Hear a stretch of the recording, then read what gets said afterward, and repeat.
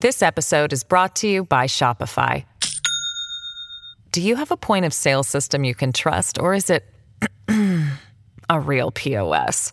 You need Shopify for retail. From accepting payments to managing inventory, Shopify POS has everything you need to sell in person. Go to shopify.com/system, all lowercase, to take your retail business to the next level today. That's shopify.com/system. From the opinion pages of the Wall Street Journal, this is Potomac Watch. The House of Representatives passes a tax cut for big business while expanding the child tax credit, and more Republicans vote against it than Democrats.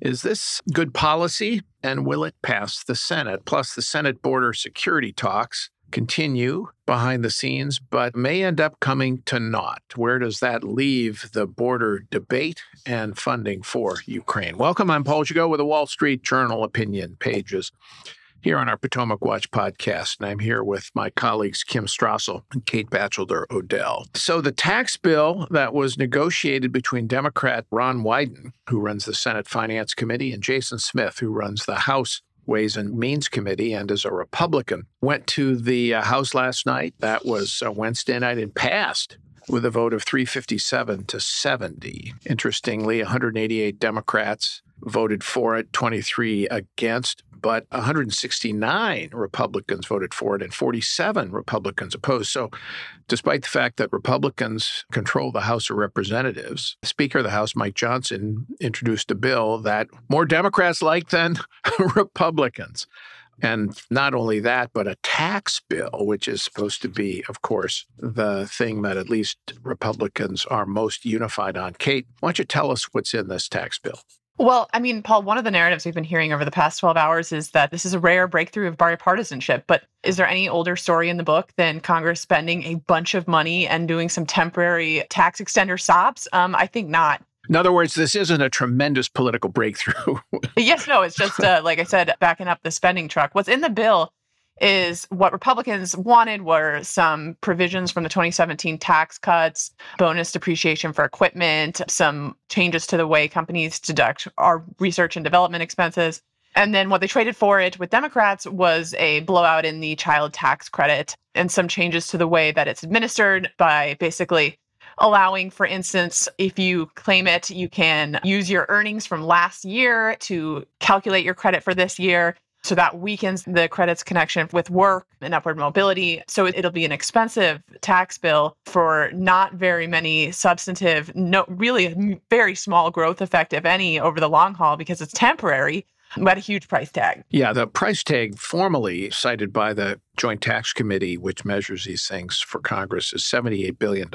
But because of the way it's structured, Dan Clifton of Strategas Research Partners figures that in the first 2 years alone, it's actually going to be a tax cut upwards of $200 billion, in part because it is going to allow the Internal Revenue Service to start making payments again for the employee retention credit, which is really a boondoggle for the ages coming out of the COVID pandemic, which allows companies to claim credit for keeping employees on the payroll. Even if they did this years ago, during the pandemic, they can still claim it. And there are upwards of $244 billion of unclaimed ERC credits. So Kim, this looks like, despite all the anxiety expressed by Republicans about the deficit, this looks like it's going to add to the deficit. Well, and by the way, Paul, just a funny side note on that employee retention credit. They actually, in Congress's classic gimmicky way, suggested that, well, yeah, you can use this program. We're going to start paying this out again. We've got new provisions to crack down on fraud. And so actually it might even save us money in the end, which is just such a classic Congress line. I mean, the thing that strikes me when I look at this is it's just like everything that happened under Nancy Pelosi. I mean, why even bother changing parties? This is entirely in line with the semiconductor welfare bill, with the infrastructure bill that we saw come out, with the Inflation Reduction Act. And some of these had bipartisan majorities too, because it turns out that about the only thing that this Congress can ever pass anymore is spending. They can lock arms and do it. They can claim they're both getting their own priorities, but it's the only thing that they seem to be able to get past their rancor and get over the finish line. And this to me looks no different than anything else. It's going to raise the deficit, but it's also just terrible policy. And more importantly, it's the hook Democrats want to continue to grow that child tax credit and to make it ever more refundable, turning it into a permanent welfare feature. Refundable refers to the provision that says that you can get the tax credit even if you have no tax liability, so that in essence it becomes a welfare check, right? The government sends you a check, for not working. So that's what refundable means. Let's listen to the House Ways and Means Chairman, Jason Smith. He's chairman for the first time in this Congress. And I have to say it shows. Let's listen to him on CNBC. Trump's tax cuts in 2017 increased the refundability to $1,400 indexed to inflation. It is currently, as we stand, $1,700. It's not $1,600, it's $1,700. This bill increases it $100 every year over the next 3 years, just like what Trump's tax package did as well. Of course, the Wall Street Journal's not going to be favorable because this tax policy is focused on working families, small businesses, and Main Street, not Wall Street. The Ways and Means chairman there taking us to task for editorials, pointing out that the child tax credit isn't exactly what he says it is. And I have to say, it's amusing. He claims we don't like this because it helps working families. Actually, it's more help for people who don't work. That's our objection to it. It hurts work, number one. And number two, this is a big business bill, Kate. I mean, that's what this is. The Republicans are doing this mainly because the business lobbies are all for it. It does take some chutzpah to accuse somebody else of being a shill for Wall Street when you're blowing through a expansion of the net interest deduction for corporate America. And I was going to go into some detail on that very briefly, but I think it's important because in the 2017 tax reform, there was a discussion and a fight over how companies could calculate their net interest for deduction. And the forces of good argued for this tighter calculation because it would keep the code from subsidizing debt financing over equity. And so now basically what the House is doing is undoing that pro-growth reform that Congress used to help pay for the Trump tax cuts. So this is not even a pro-growth good provision. It's an undoing of 2017. We're going to take a break. And when we come back, we'll talk a little more about this tax bill and its prospects in the Senate. And where does the debate negotiation stand on Ukraine and border security when we come back? This message comes from Viking, committed to exploring the world in comfort. Journey through the heart of Europe on an elegant Viking longship with thoughtful service, destination-focused dining, and cultural enrichment on board and on shore. And every Viking voyage is all-inclusive with no children and no casinos. Discover more at Viking.com.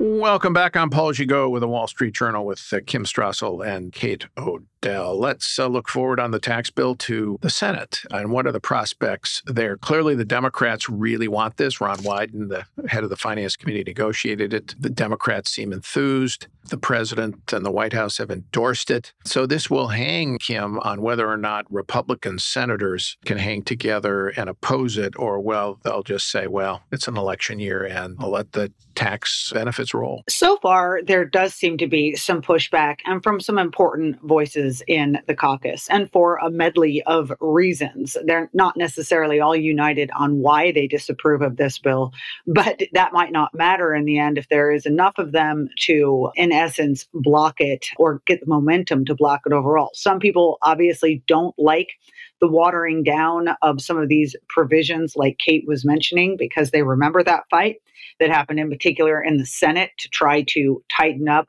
that interest deduction provision. Some of them obviously understand our point about this becoming a welfare bill and a permanent welfare feature of our system. And then you've got a couple people that I think in their heart of hearts would actually like the whole thing to be even bigger, and they're grumpy for that reason. Will that keep them from voting for it? Possibly not. All of this, meanwhile, gets thrown into the fray of the big discussion about conflicting priorities here. Let's not forget that we are talking about doing this enormous new handout at a time when Congress is pleading poverty and claiming they don't have the money to fund our allies in these world conflicts like Ukraine.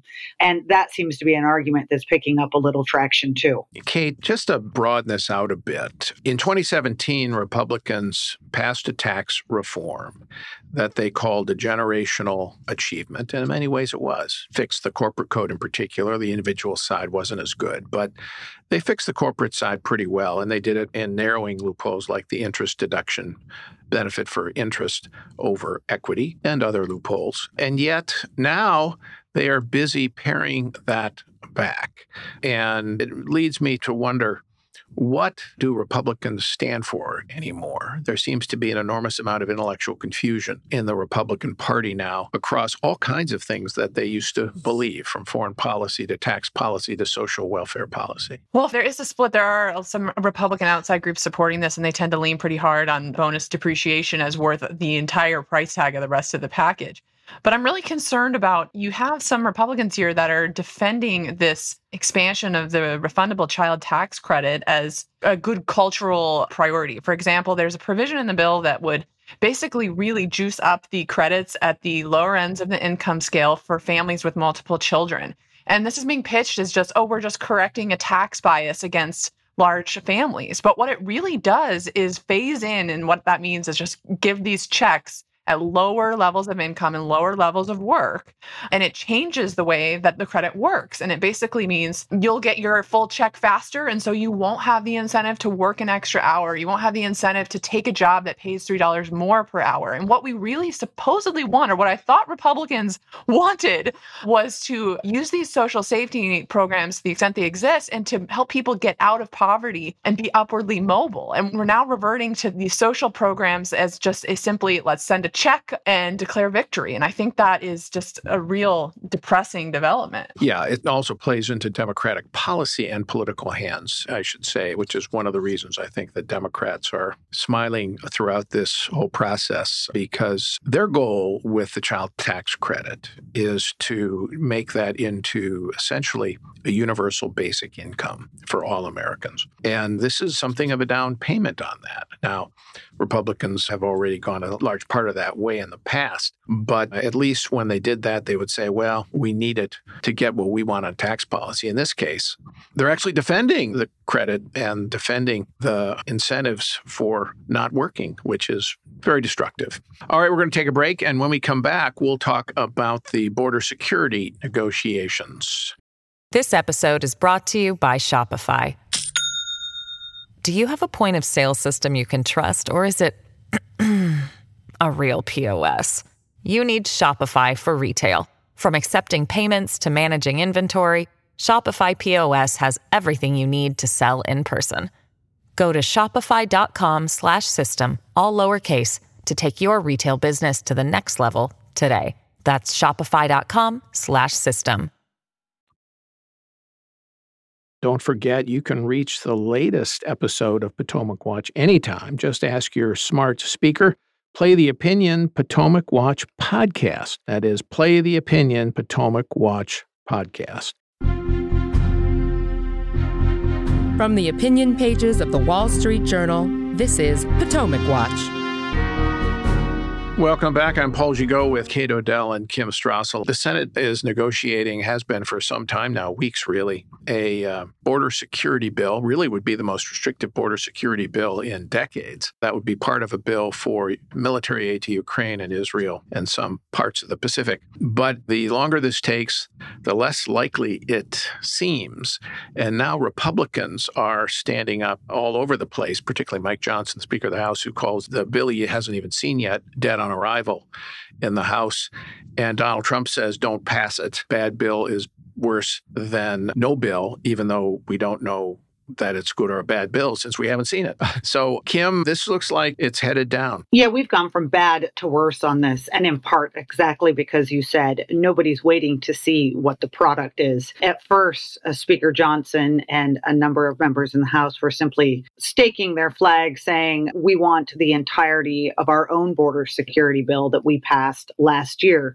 to be accepted in its entirety in this bill, and we won't accept anything less than that. But they left it open to at least see what's going to come out. Now you have poor Senator James Lankford, who is the Republican in the Senate negotiating this. He's been working on this for weeks. Apparently, they have made some really major breakthroughs on issues like the language of asylum, the standard that is that people would need to hit to come in, parole and the president's ability to use that, i.e. to wave through entire classes of people and grant them temporary status here, the dollars that are going to go down to the border and what precisely they would be used for, security rather than the processing of more and more people. And all of this, I should note, is miles away from what anything the Democratic side was talking about even 2 months ago. And it's a reflection of just how big a political liability the border has become. They are on the run. They are vulnerable. They are essentially giving Republicans much of what they want. And yet, thanks to Donald Trump and some of this rabble-rousing on the right, the new rallying cry is nothing will be good enough, even that thing that we've not seen. It'll never hit our standards, and they're foreclosing the possibility of getting what could be a very big win here. Let's listen to Senator James Lankford, who's the chief Republican negotiator, talking about the change in a Republican point of view, not himself, but other Republicans over this. Republicans 4 months ago would not give funding for Ukraine, for Israel, and for our southern border because we demanded changes in policy. So we actually locked arms together and said, we're not going to give you money for this. We want a change in law. And now it's interesting, a few months later, when we're finally getting to the end, they're like, oh, just kidding. I actually don't want to change in law because it's a presidential election year. We all have an oath to the Constitution, and we have a commitment to say we're going to do whatever we can to be able to secure the border. Well, there you have it. James Lankford, who, by the way, is a very conservative member, now being portrayed as a sellout and a rhino for negotiating at all on this, when, in fact, that was the request of Republicans because they feared back in the autumn that even if they supported Ukraine aid, there would be a difficult vote because some elements of the party oppose it. So, we'll put some border security elements on it. And because the politics of immigration and border security have moved so much in their direction, that they are getting, I think, even more policy than they ever anticipated. And yet now, Kate, the bulk of the bulk of the House for sure, and more senators, and of course Donald Trump, say, don't do it, because I guess that they fear this would help Joe Biden. So the argument is, let's not solve the problem for several more months because somehow Joe Biden might get credit for it. Couldn't you just say maybe we get credit for forcing him to sign it? Well, yeah, and keep in mind the term rhino now is being wielded by people who hold democratic views on foreign policy, on economics, on spending. I could go on. But I do think another factor here is, well, what happens if the border deal collapses? And the question is, will money for Ukraine, lethal aid, go through the Senate? And I think the answer is eventually you will get 60 votes in the Senate to help Ukraine, because the core of the GOP conference understands the stakes in Ukraine and that we should help them. Then, let's play this out a little bit, you would have tremendous pressure on the House to have a vote or essentially just leave Ukraine hanging. The politics of this are terrible for Republicans if they dump a border deal. They have this rare opening where they don't have to make a concession on immigration, like a legal pathway to citizenship that is not popular with the Republican base. All they have to do is give money to Ukraine that about 60% of them support anyway. So do not ask me what the strategy here is, because I think it is not particularly well thought out. It's a very important point you make here about the trade-offs, because typically when Republicans have entered these negotiations over immigration policy, it has been, we'll trade border security provisions for some kind of legalization, whether it be the so-called dreamers, people brought here as young people illegally who are now adults, or whether it be some other provision that legalizes big chunks of people who are here illegally. And this one, that's off the table. Those are off the table. What we're talking about here are a whole variety of provisions that would just tighten the standards for and the process for border enforcement. And Kim, if they don't get this, let's say they say, sorry, we're not going to take yes for an answer. We'll get better when the next election happens. Donald Trump will be president and we'll get what we want. My own view on this is that there is not a chance that the Democrats will give a Donald Trump presidency the 60 votes he needs in the Senate to pass these kinds of provisions, certainly not without major concessions that involve legalization. Yeah, what did Hillary Clinton say once? The willing suspension of disbelief. I mean, it's never going to happen. And I think Donald Trump is making a mistake in pushing against this too, and not thinking about the situation he may inherit when he takes over the White House. He is going to own it. At that point, the border will still be broken. It'll be on him to do something. The situation down there is now so bad that many of the executive tools he used the first time around are not going to be enough, and some of them may not be available to him. For instance, it's unclear that the Mexican government will ever agree to a sort of Remain in Mexico program, at least not of the type and size that would be necessary to deal with this problem. He's going to need some help from Congress. Yet at that point, Democrats will have a twofold interest in not helping him. One, they'd like to see him fail. They'd like to be able to say, look, Donald Trump isn't able to handle this any better than Joe Biden was. And because they don't want, in essence, to actually see border controls, and that at least a progressive faction of the Democratic Party likes an open border. So it will have no incentive.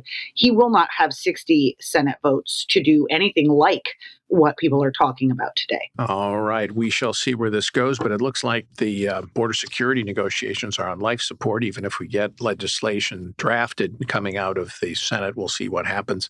And then we go to this high stakes vote, we hope, on Ukraine. All right. Thanks, Kim. Thanks, Kate. Thank you all for listening. We're here every day on Potomac Watch, and we're really glad to have you with us. Hope you'll be with us tomorrow. Thanks for listening.